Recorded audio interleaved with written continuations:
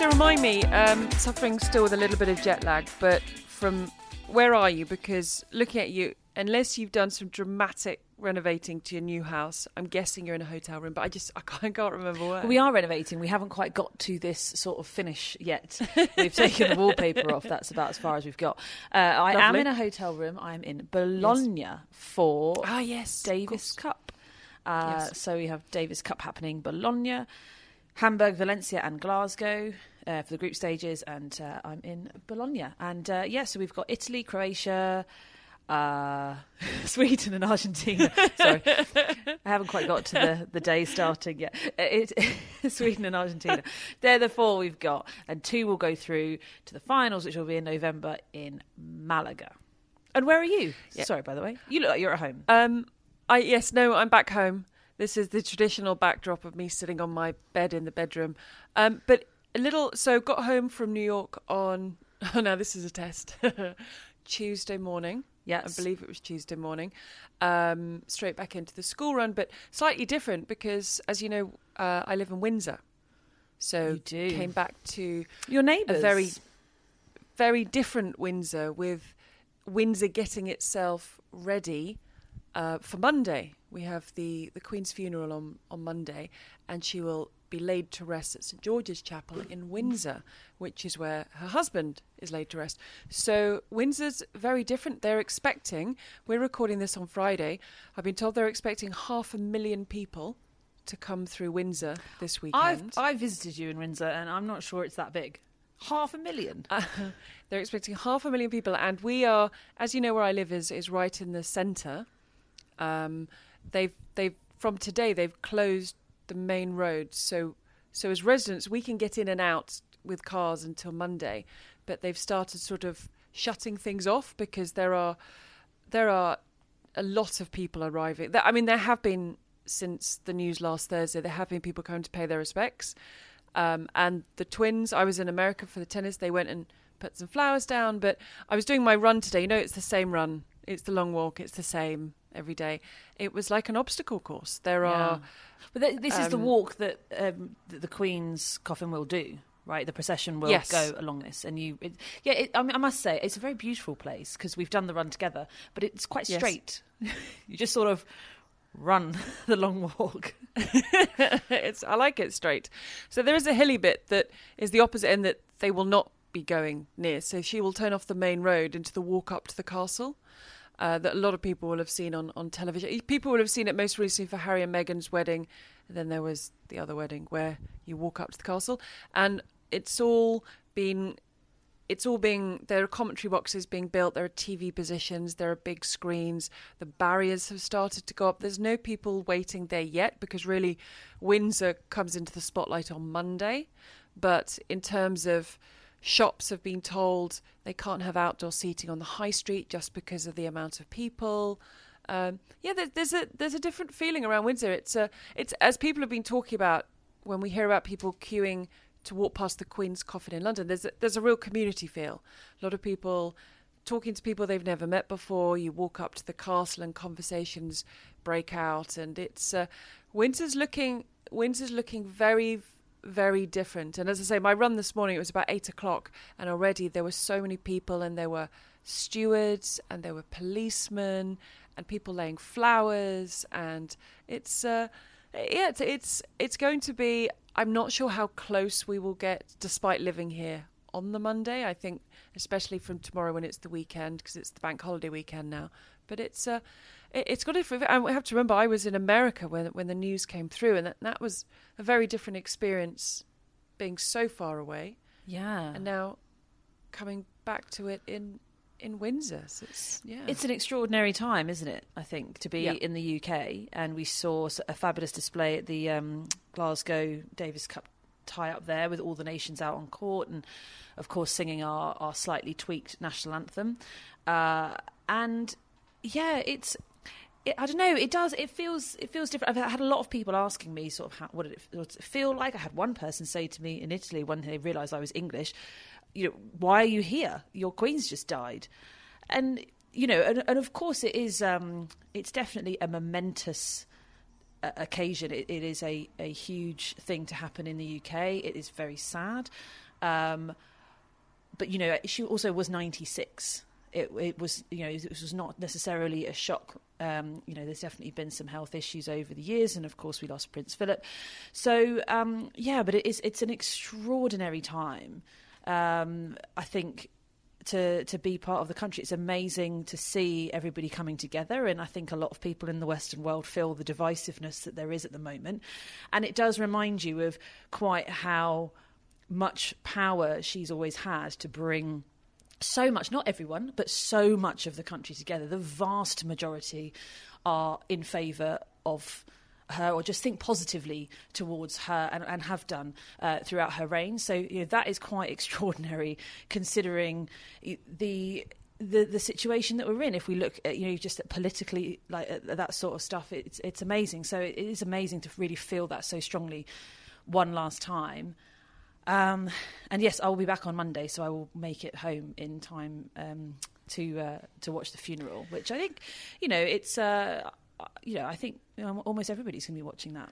I think I heard a stat that for 80% of the people of the UK, the Queen is the only person they've ever known in terms of within the monarchy. I mean, I think if I didn't live in Windsor, I wouldn't. I'm not sure whether I would make the journey to come to Windsor, but I really appreciate the fact that living in Windsor, I have the opportunity. And like you, I will watch the funeral. I think even for the twins, it's a big moment. And because we live in Windsor, they've been talking about it with them at school, because their school backs onto the Long Walk. So they've been talking about it in class, and they've been asking a lot of questions. And I think with young children, it brings up questions, you know, about mortality, and they're sort of asking, and they start to sort of compare it to their grandparents, and so a lot of questions have come up. I had one card, Jane, and I thought, and I was jet lagged, and they were asking some questions. I thought, right, okay, here we go, and I was like, okay, this is a subject, but at the same time, it's great they're talking about it. But yeah, that was a tough car conversation. Very innocent, genuine questions. But when you're jet lagged, I'm thinking, right, so, okay, we're going to talk about this now. But I think definitely over the weekend, we're here in Windsor. We can't get out of Windsor for the weekend. We're locked in. I think we're definitely going to walk around, go to the castle, visit places, because we're really lucky to be just a couple of minutes away and experiences what is it.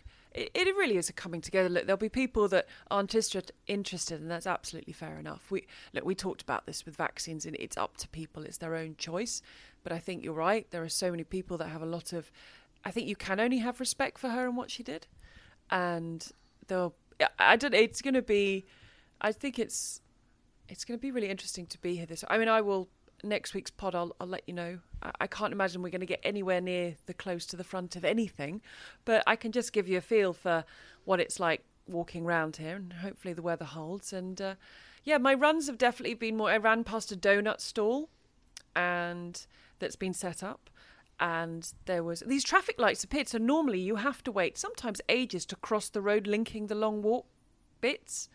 But there's now traffic lights there. So I got there this morning, and I was like, right, okay, I just run across. So sadly, I don't think they'll stay, but they were quite useful. Yeah.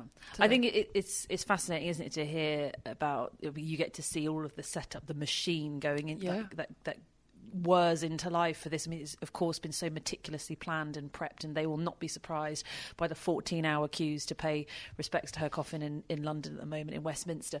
And yeah, it's just I mean, for anyone who's not in the UK, I think the concept of just how huge this event will be.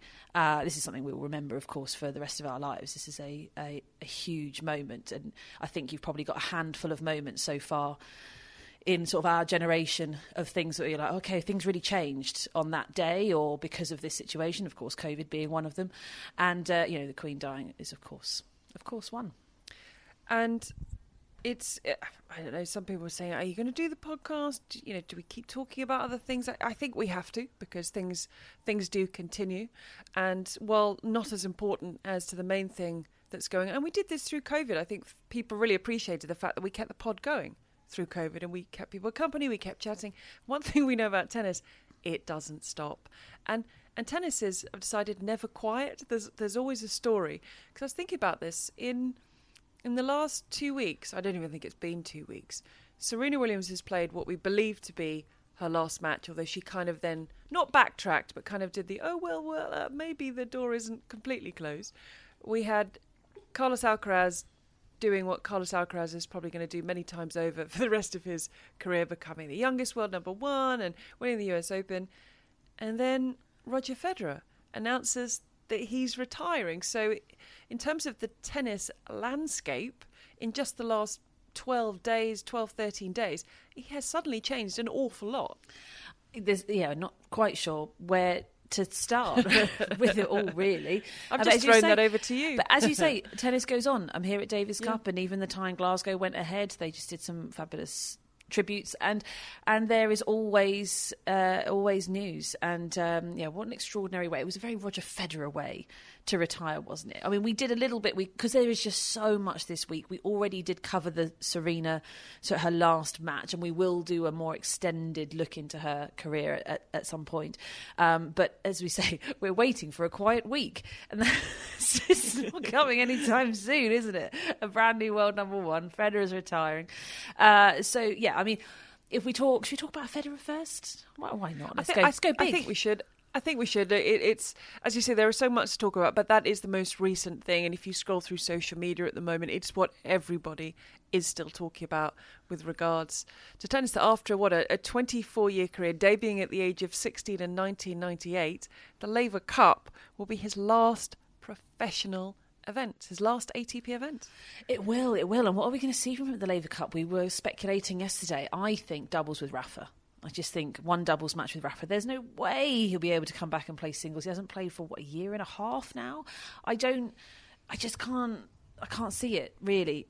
So I think possibly some doubles with Andy, maybe with Novak. Is there 4 doubles matches, 3 doubles matches available? He can play with someone suggested, can't they just break the mould and have the doubles of Murray, Djokovic, Nadal and Federer? Well, it would make quite a mockery of the tournament. No, it would, but this is, A, it's effectively Federer's tournament, or he's heavily invested in the tournament. B, he's retiring. Even if it was just a fun exhibition-y bit in between sessions or something, I don't know. Can you imagine those 4 on the same court playing tennis? Would be epic. Well, yes, but not at the Laver Cup. Like, he's also tried over the past 5 years to make sure that people understand that it's not an exhibition event, which is difficult. Okay, then. If you're saying that, the rules of the Laver Cup state you can only play doubles if you play singles. I know. So what's going to happen there? This was the conversation. Yeah. So would he go in as sort of a low down singles? But does he want his last singles match? I mean, he could potentially get chopped up by Tiafoe or someone. I don't know. But then rules-wise, he can't play doubles if he doesn't play singles, and it's his competition. Well, I don't know. We'll have to see. Anyway, he's going to be there. He's going to be on the bench, and so we'll have the big 4. Although it'll be in London at the O2, I hear ticket prices are extortionate. I think they were pretty expensive to begin with, and then since Federer's announced this, it's now absolutely bonkers. But the O2 is a fabulous venue, so very much looking forward to watching, because I will not be purchasing a ticket for £1,000. As much as Federer has been a huge influence on my life, I just don't have that money. So it's just not going to happen. So I think... it's exciting. What an extraordinary career. Again, it's sort of like Serena. It's not unexpected. It was just a matter of when this was going to happen. And people saying, they've both retired so close to each other, and and how what a shame that is. But actually, it's more impressive the fact that they both made it to 41. Really, I mean, Federer technically didn't, because he hasn't played for so long. He made it to 40, but but to make it that far into the career speaks volumes to how sort of great they are. But I can't wait for it, the Laver Cup, because they do have a little bit more flexibility than other events. I mean, surely the tribute's going to be amazing, isn't it? The acknowledgement, the reflection on his career, the montage. I'm sure we're going to have all the big 3 speak. We're going to have it all going on. Can't wait. It's going to be fun. I think that there's a part of us that believed Roger Federer to be the Peter Pan of tennis. We knew it was coming, but would it ever happen? And then it has happened. You think, right, okay. But he has said, he's made it very clear that he is not stepping away from tennis completely. So the exhibitions, it seems like he's going to be right up there on the exhibition circuit. Because do you think? Well, So, he did that South America tour with Zverev. Do you think something like that? Yeah, because might just pop around. I think he made that quite clear. He said, "I'm not stepping away from tennis." He made it very clear to say, I will not play any more Grand Slams or ATP Tour matches." I think definitely. I think he will be back. I think he'll play because he loves the sport, and it's really this latest knee injury and I think Severin Luthie's been quoted today saying he couldn't heal enough. He couldn't get back to where he would have needed to be at the age of 41 to have any kind of level that he would have needed. So he's 41, but this decision has also been made for him by the body. And he said, "I love tennis. I want to stay in tennis." And I can imagine another tour. I can imagine exhibitions. And he's got the perfect style for the exhibitions. And he's got the fun side. And people will go and see him, whether it's for charities or whatever it is. So whereas Serena Williams, I'm not sure how involved she'll stay in tennis. Maybe with the academies and behind the scenes, but I don't know how front and centre we'll see her in terms of playing in exhibitions. I really do believe we will see a fair amount of it from Federer. Yeah, I'm sure we will see some bits and pieces. I mean, we'll probably see him take over as captain for Team Europe in the Laver Cup, because it would be a bit weird if he wasn't. Yes. And I know that it's not fun to have to oust. Is it Bjorn Borg who's the captain, maybe? Can you imagine yes, John McEnroe and Bjorn Borg. Yeah. Can you imagine saying, "Sorry, Bjorn, it's just over. He's just not cutting it. I'm coming in." Or maybe he won't. Maybe there'll be joint captains, or maybe he'll have a different role within the Laver Cup. Yeah, no, maybe he'll just be sort of tournament director or something. You never know. Yeah. He will be there. That's what will be happening. He's not leaving tennis completely, but I mean, it's, I don't know. Do you have a memory? Do you have a I mean, it wasn't even a good memory, but I was thinking 2019 when he had those 2 championship points to win title number 9 at Wimbledon. Wow. That was incredible that day and that match that went on. But I don't know, going back to his first Wimbledon in, what was it, 2003 when he won it, beat Mark Philippoussis, to that Australian Open 2018 beating Marin Cilic and everything in between. I mean, maybe we will do this at another time, but you could just spend a whole episode talking about Federer memories. Yeah, absolutely. It's just extraordinary. Sometimes I find it interesting because I talk to kids over the past sort of 5 years, kids who love tennis, and they all love Djokovic because Djokovic is the best in the world, despite not being number 1 right now. He is the best in the world. And I've heard it a couple of times, people like, "Yeah, but was Federer was he as good as Djokovic?" And you're sort of like, what's going on here? But obviously they just don't remember. I'm talking about 10-year-olds, for example. He might have won a few slams in their lifetime, but really they don't remember the Roger and Rafa years. So that's why I've always been convinced that Djokovic will get his love and adoration when that sort of generation comes through, because he's what they've known. They've known Djokovic-Nadal rivalry. They haven't known the Federer-Nadal rivalry. But, I mean, to be honest, I think that yes, of course, Nadal-Djokovic is the greatest rivalry of all time, numbers-wise, but the most fun is Federer-Nadal, and that's for sure, just because they're so different in so many ways. And that was really what it was all about. And for me, it was just living through that every tournament, coming into every Grand Slam. It's the Federer-Nadal rivalry, and one would be at the top, one would be at the bottom of the tournaments, almost always. And that was really fun to see Nadal get the better of Federer at Wimbledon. Of course, was that 2008, possibly, that final, the one that finished in pretty much darkness. Just extraordinary. And then to see Federer finally win the French Open, because he'd been shut out by Nadal for so long. It just, it's for me, everything really is just encapsulated in that. It's why their popularity is so high, because you had to pick a side. And actually, when Djokovic came through, the difference is that, there was sort of 3 or 4 of them on the scene, and as much as Djokovic has become dominant, you've never had to pick between 1 or 2. It was just everybody was either Team Federer or Team Nadal. And so I just think it was just so much fun. And he's an extraordinary character, one of the biggest athletes, superstars in the world, full stop, that there's ever been. And to come from tennis is, is pretty remarkable. It's not the biggest sport in the world, far from it.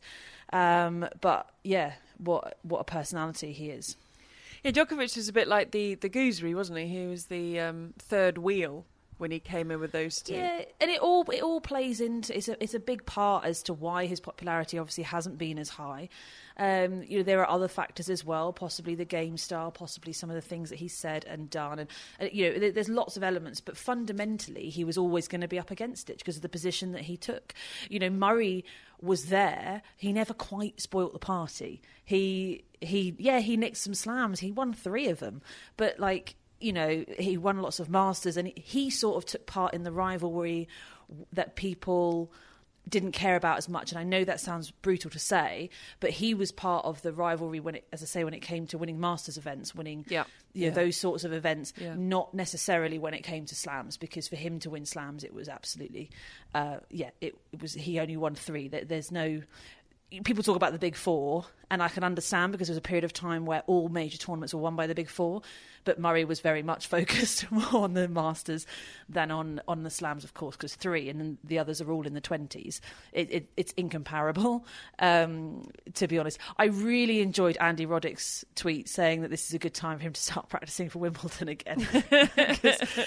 And you just remember, as much as everybody has so much respect for him, these athletes are competitive, and it's tough. I mean, Roddick was stopped by him. That's it. If Roddick had been in a different era, maybe he would have nicked a few more slams like Murray did. How many players have we said that if they were in a different era than these guys, they would have won multiple slams? I mean, there's a number. Well, even Alcaraz was saying that after winning the US Open, he was like, "Well, look, Djokovic wasn't here." Yeah. There's a number of players that we say, well, if they'd been in a different era, they would have won multiple slams. They'd have done this. But these guys, we're never going to see the likes of it again. I don't believe it was truly. I mean, look, Federer, 103 titles, 20 of those Grand Slams, over 1,500 matches. And the other thing, when it comes to Federer, you touched on style. I think you were talking about differences of style. But I was thinking last night, I was talking to a friend and colleague. We were doing a show on 5 Live about Federer. The words when you commentate on Federer, gliding across the court, the elegance, the vocabulary you use when you commentate on Federer is like nothing else because of the way he played. Well, no one plays like that, because and this is the thing. And I've had this conversation with a number of parents over the years as well when I've been coaching juniors, and they would ask me, what is it about Federer's game style? And of course, there's 1,000 things before you even really get into it. But one thing that he always stood out for was just how early his contact is, because yes, he plays far up the court, particularly on a grass court, but by making that contact point so early in front of him, it takes even more time away, because however further forward you reach, you're getting double that time because the ball would travel to you and then back. So it's such an advantage the earlier you can be on the ball. And then parents would say to me, "Oh, why don't we just do that?" And I'm like, well,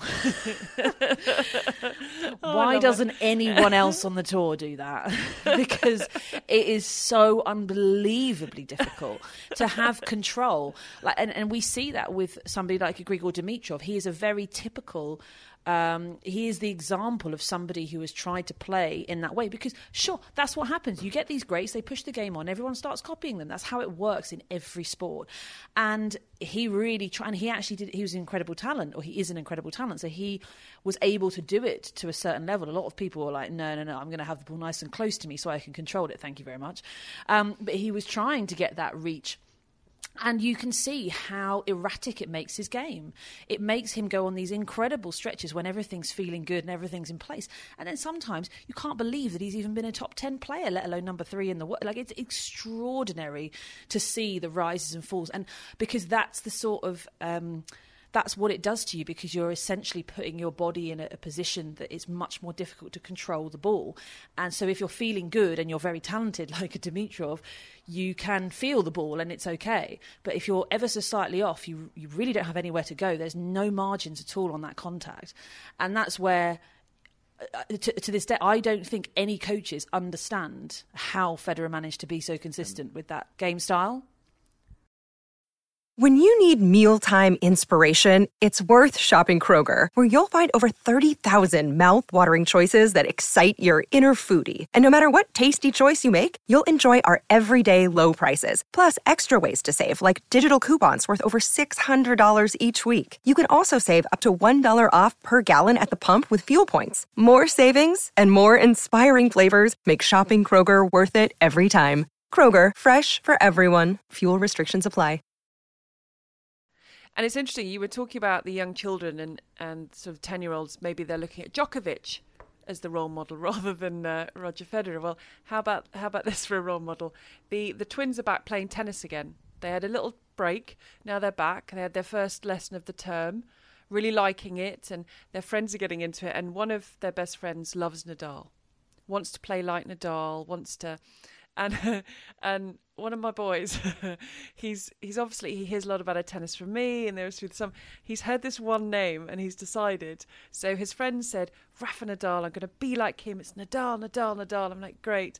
And I said to one of the boys, so who do you want to be like? And I would ask you to guess, but we would be here for about maybe the next 3 hours. So he said, I want to be like Ryan Peniston. And very good player. But I just, when you kind of think, right, I wasn't expecting that. And he went, Ryan Peniston's a very good player. I said, no, he's a very good player. And I think he must have heard possibly myself or Ryan Peniston being spoken about over the grass court season, because he had a good spell on the grass at Queen's, Eastbourne, Wimbledon. It was a name that was mentioned, and he has a lovely game, and he's a lovely guy. I got to speak to him at Queen's. But when you're expecting Nadal, Federer, Djokovic, Tsitsipas, Alcaraz, he went Ryan Peniston. I was like, right, oh, good, yes. So well, Ryan's not the obvious choice, but it is one of those things. Just coming back to what I was talking about Federer, last thing on Federer, because I know we need to move on. But this is what's been so fascinating to me, is for him to be such a superstar. When Sharapova burst onto the scene, I remember being at Bollettieri's, or maybe not, and then for the next 5 years, everybody wanted to be like Sharapova. So everybody was wearing the Sharapova dress, they had the dangly earrings, they had the hair. Lovely. Everybody had the grunt, they had the technique, they had it all. I mean, people were copying her serve technique. I was like, well, don't do that. She's good in spite of her serve technique. Come on. Same with Nadal. You had all of the kids 3/4 length shorts, so like down below the knee, the guns out on these little 10-year-olds. Mullets. They're growing some mullets. And exactly. Everybody finishing with their racket above their head and not understanding that he follows through first before it goes over his head. He doesn't just go from contact. You're just like, no, that's not what he does. And they're like, yeah, this is what Rafa does. It's not what he does. Even Serena, with the way that she played, I think she has an element of the Federer about her, because it was very difficult for people to play like her and try and be like her on the court. But I think you did get quite a lot of people trying. I don't think I saw anybody try and be like Federer. As I say, apart from the Dimitrov, as I'm talking about, but just in general, when you go to these places and you see kids playing everywhere, it's just because it is too difficult. Because you probably do it for one session, you go, Jesus, okay. I can't do that. I can't get the ball in. And you just don't. And I think you do see people trying to be a bit like Djokovic in the way that he plays, but you just don't with Federer. It was just out of this world in terms of what he was able to achieve. And as I say, I think some of the very best coaches in the world do not understand how he can do it. Because if they understood how he could do it, they would be able to teach somebody else how to do it, but they can't.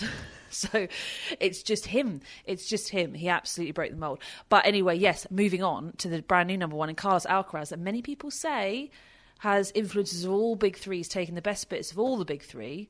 I think I am one of those people.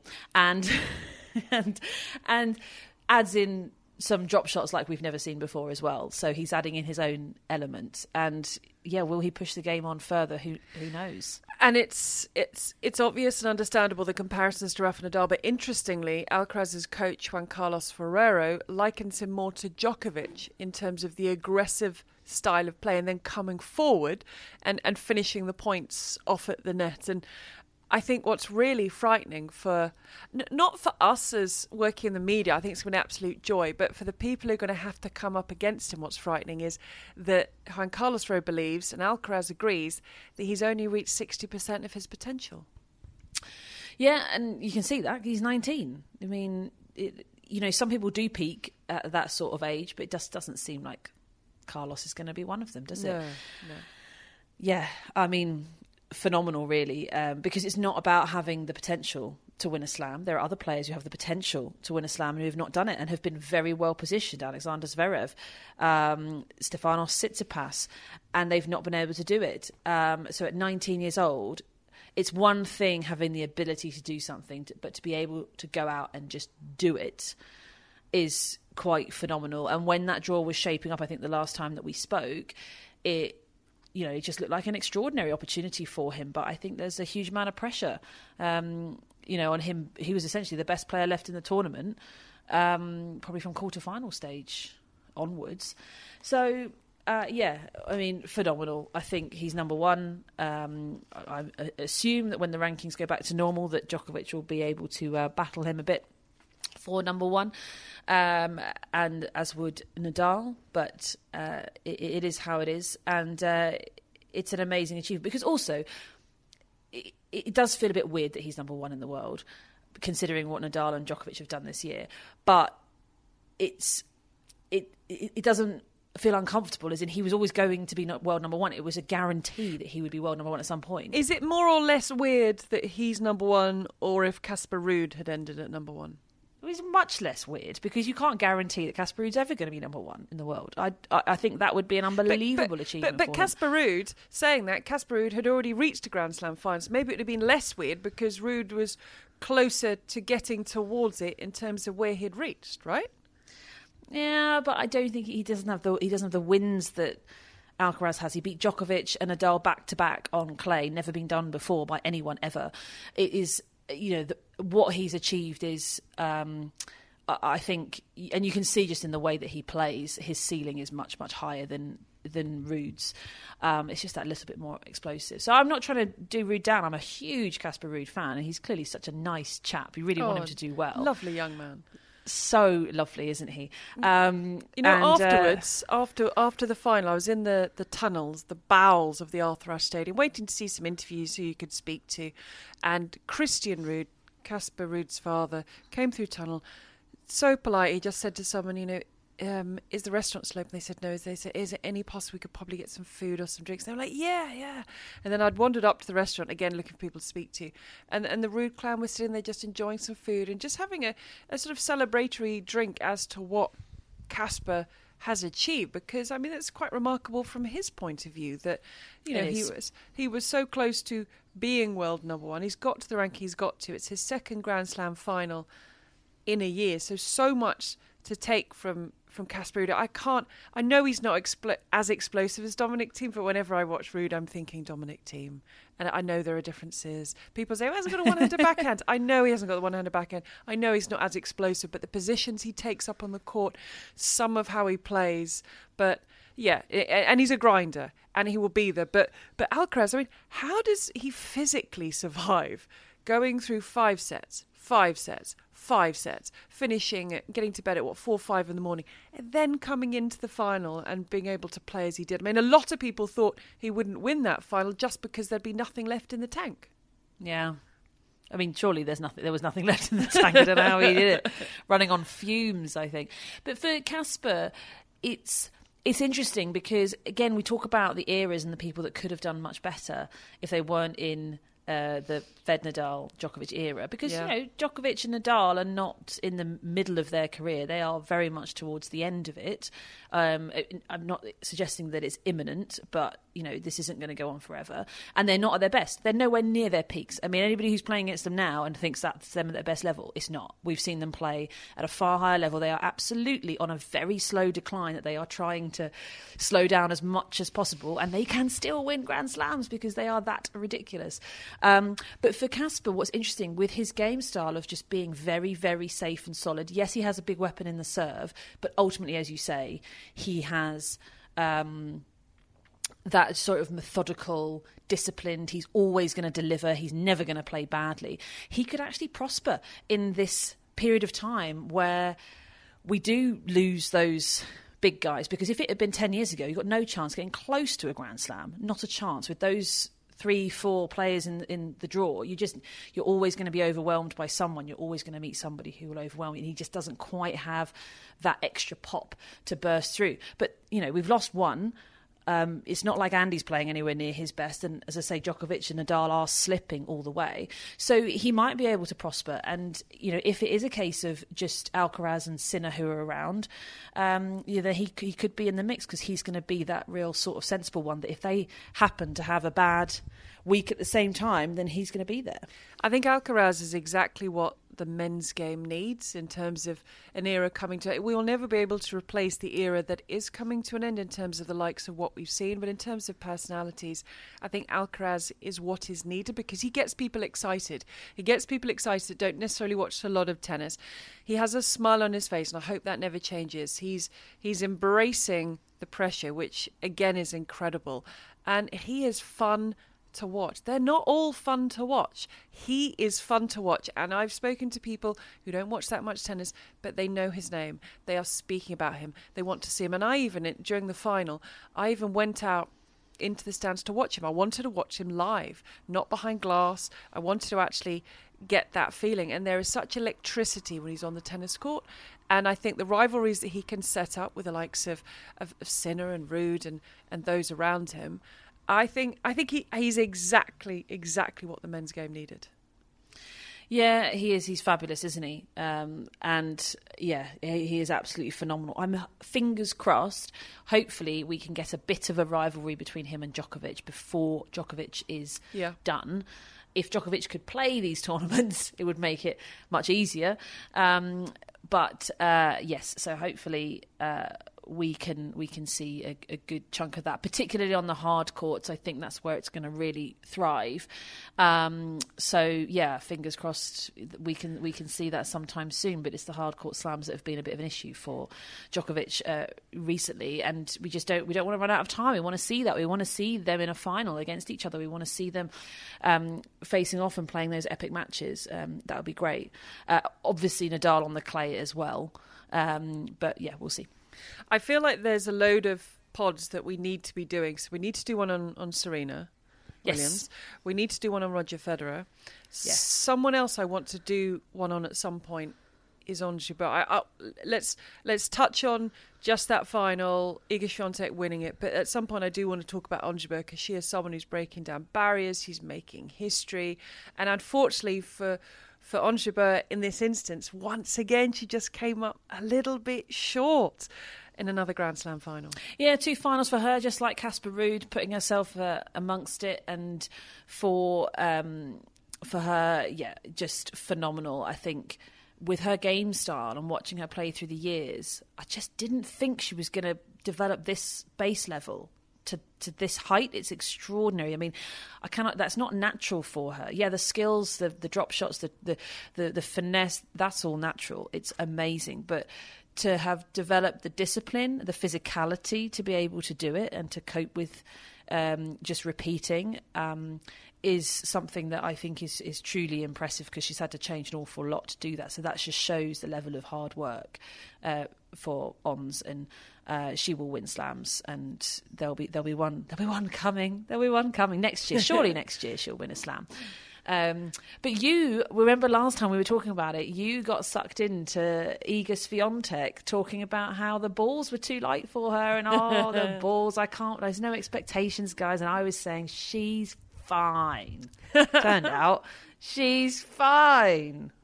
You were absolutely right. And actually, we got a message on social media, on Twitter. You can find us on Twitter, actually saying you were the only ones actually talking about how actually she's going on about the balls, but she's actually fine with the balls. As I say, I was sucked in. I was like, well, I'm not sure. Neither of us. She's just doing a Rafa, her hero. This is what Rafa does all the time. Oh, guys, don't worry. Seriously, I can't walk. I can't play. I'm in a lot of pain. Don't worry. And then, whoops, I won the tournament. What it is about Świątek again, though, it's this mentality of hers when she gets into finals, it's ridiculous. What is it now? She's won 10 of her last 11 finals, all been in straight sets. Ruthless. And this is the most games she's lost in a set, the second set against Ons Jabeur. Before that, you weren't winning more than 4 games in a set in a final against her. I mean, to have that kind of mentality, because we've seen players crumble when they get to those stages. They can't handle it. They don't know how to deal with it. There's so much at stake. They put too much pressure on themselves. But the way she locks in a final it's sensational. Yeah, it's amazing to watch, isn't it? I mean, she comes across like she's so nice, but she can't be. She can't be. Look at her in the finals. You just look at that. There's got to be something deep down. There's got to be a rage deep down. There has to be a She's streak. got to tap into something. Yeah. There's something. I mean, obviously, she's clearly a very lovely person the rest of the time, but something switches when she's on the court, and she's absolutely brutal. She talks about how much she loves Ons Jabeur. Give her a few more games, then. Give her a set. Come on. It's ridiculous. But yeah, no, she is absolutely phenomenal, and we haven't really seen somebody being able to consistently win these sorts of slams since, we had Osaka, and before that it was Serena. And Osaka's was very much specialised to the hard court. She won her 4 slams on the hard, but there's 3 now across 2 different surfaces, and it just feels like every slam she goes into, she's going to be the favourite now. I think her game is well suited for Wimbledon as well. I know she didn't play that well at Wimbledon, but there's no reason why she can't win that slam. For sure. You do have to watch out, as Ons Jabeur found, for the big hitters like Rybakina, who's having, she was just striking the ball so well, and sometimes they're a little bit unstoppable. But yeah, no, it's good. I mean, the top of the women's game, it's so nice and friendly, isn't it? I want somebody to come and shake it up a bit. I love that. I don't, because it actually is. It's very nice to see. It is good. Look, it's busy times. I promise we will get those pods out. So maybe we'll do them over Christmas or something. I don't know because I can't imagine there being a quiet week, because it just doesn't seem possible in the sport. But I'm going to let you get back to, because Dave, the one thing about Davis Cup, and I'm sure maybe we'll speak about this next week, the days are long and the finishes are late, and I don't know, maybe that's something that's got to be looked at. How can you be finishing matches at 1, 2 in the morning and then turning around and going again? I mean, and that's for you guys as well working on it. I mean, they're long days, right? They are long days, but I think, look, ultimately, I'm not one of the powers that be. I'm not a decision maker in this sport, and I don't really know anyone who is. But ultimately, this has happened in every Davis Cup tie. Since we've had the reform, I know there's reforms every year, and we're trying to get up to speed with the rules, but when we were first in Madrid, I had a 4:24 a.m. finish. I'd started at 11 a.m. that day. You looked a shocker the next day. You didn't even acknowledge me. You walked past me. I was in a world of pain. And then when I was in Turin last year, of course we missed 2020, I was in Turin last year, and we had 17 hours of tennis. And of course you've got to get there early, and you don't leave straight away either. So it was sort of an 18-hour day, followed by a 15-hour day of tennis. It was absolutely crazy. Yeah, it was sort of I think that was about 3:30 in the morning finish. Because if you have these matches on this, you have to think that they can all be over 3 hours long, and it happens. Yep. We've got a very slow indoor hardcourt. I was saying yesterday, like, my gosh, it used to be that indoors were quick. That was what it was. Paris-Bercy used to be quick. Now it's really slow. Everything's really slow. I don't understand it. But anyway, you have these long rallies, these slow matches. You've got changeovers as well, which are much longer. You've got anthems to do. And it's just, but clearly, as I say, this has happened every single year. And actually, like a 1:30 finish in Glasgow the other day, that's not late in comparison to the 2 finishes that I've done the previous years. And they obviously don't mind. They obviously think that it's fine. I don't think the players think that. I don't think the crowd think that, because the crowd aren't there at 4:00 in the morning. I can tell you that from experience. So yes, they clearly understand that it can happen, and they're not doing anything about it. So, and it's just something that is a big theme in tennis. We've always had very late finishes. This isn't new. It's just that it keeps happening. That's all. Well, I wish you an earlier finish through the rest of the week. I'm not sure that will actually happen, but I hope the days aren't too long. I'm going to go and I'm still getting the jet lag's wearing off, and I'm just getting my head around after school clubs and things to make sure I don't miss something, because I missed the first week being in America. So I've got to work out where we have to go, if we can get anywhere, and what we have to do. So yes, I'm going to go and get my head around that. I hope the tennis is great, but not epically long. And yeah, I'm not even going to promise what we're going to talk about next week, because who knows what's going to happen. I mean, a week is a long time in tennis. But look, there is plenty going on, and there's plenty for us to get stuck into. So enjoy Italy. Enjoy it. I will. I'll speak to you soon. Yeah, see you next week. Bye.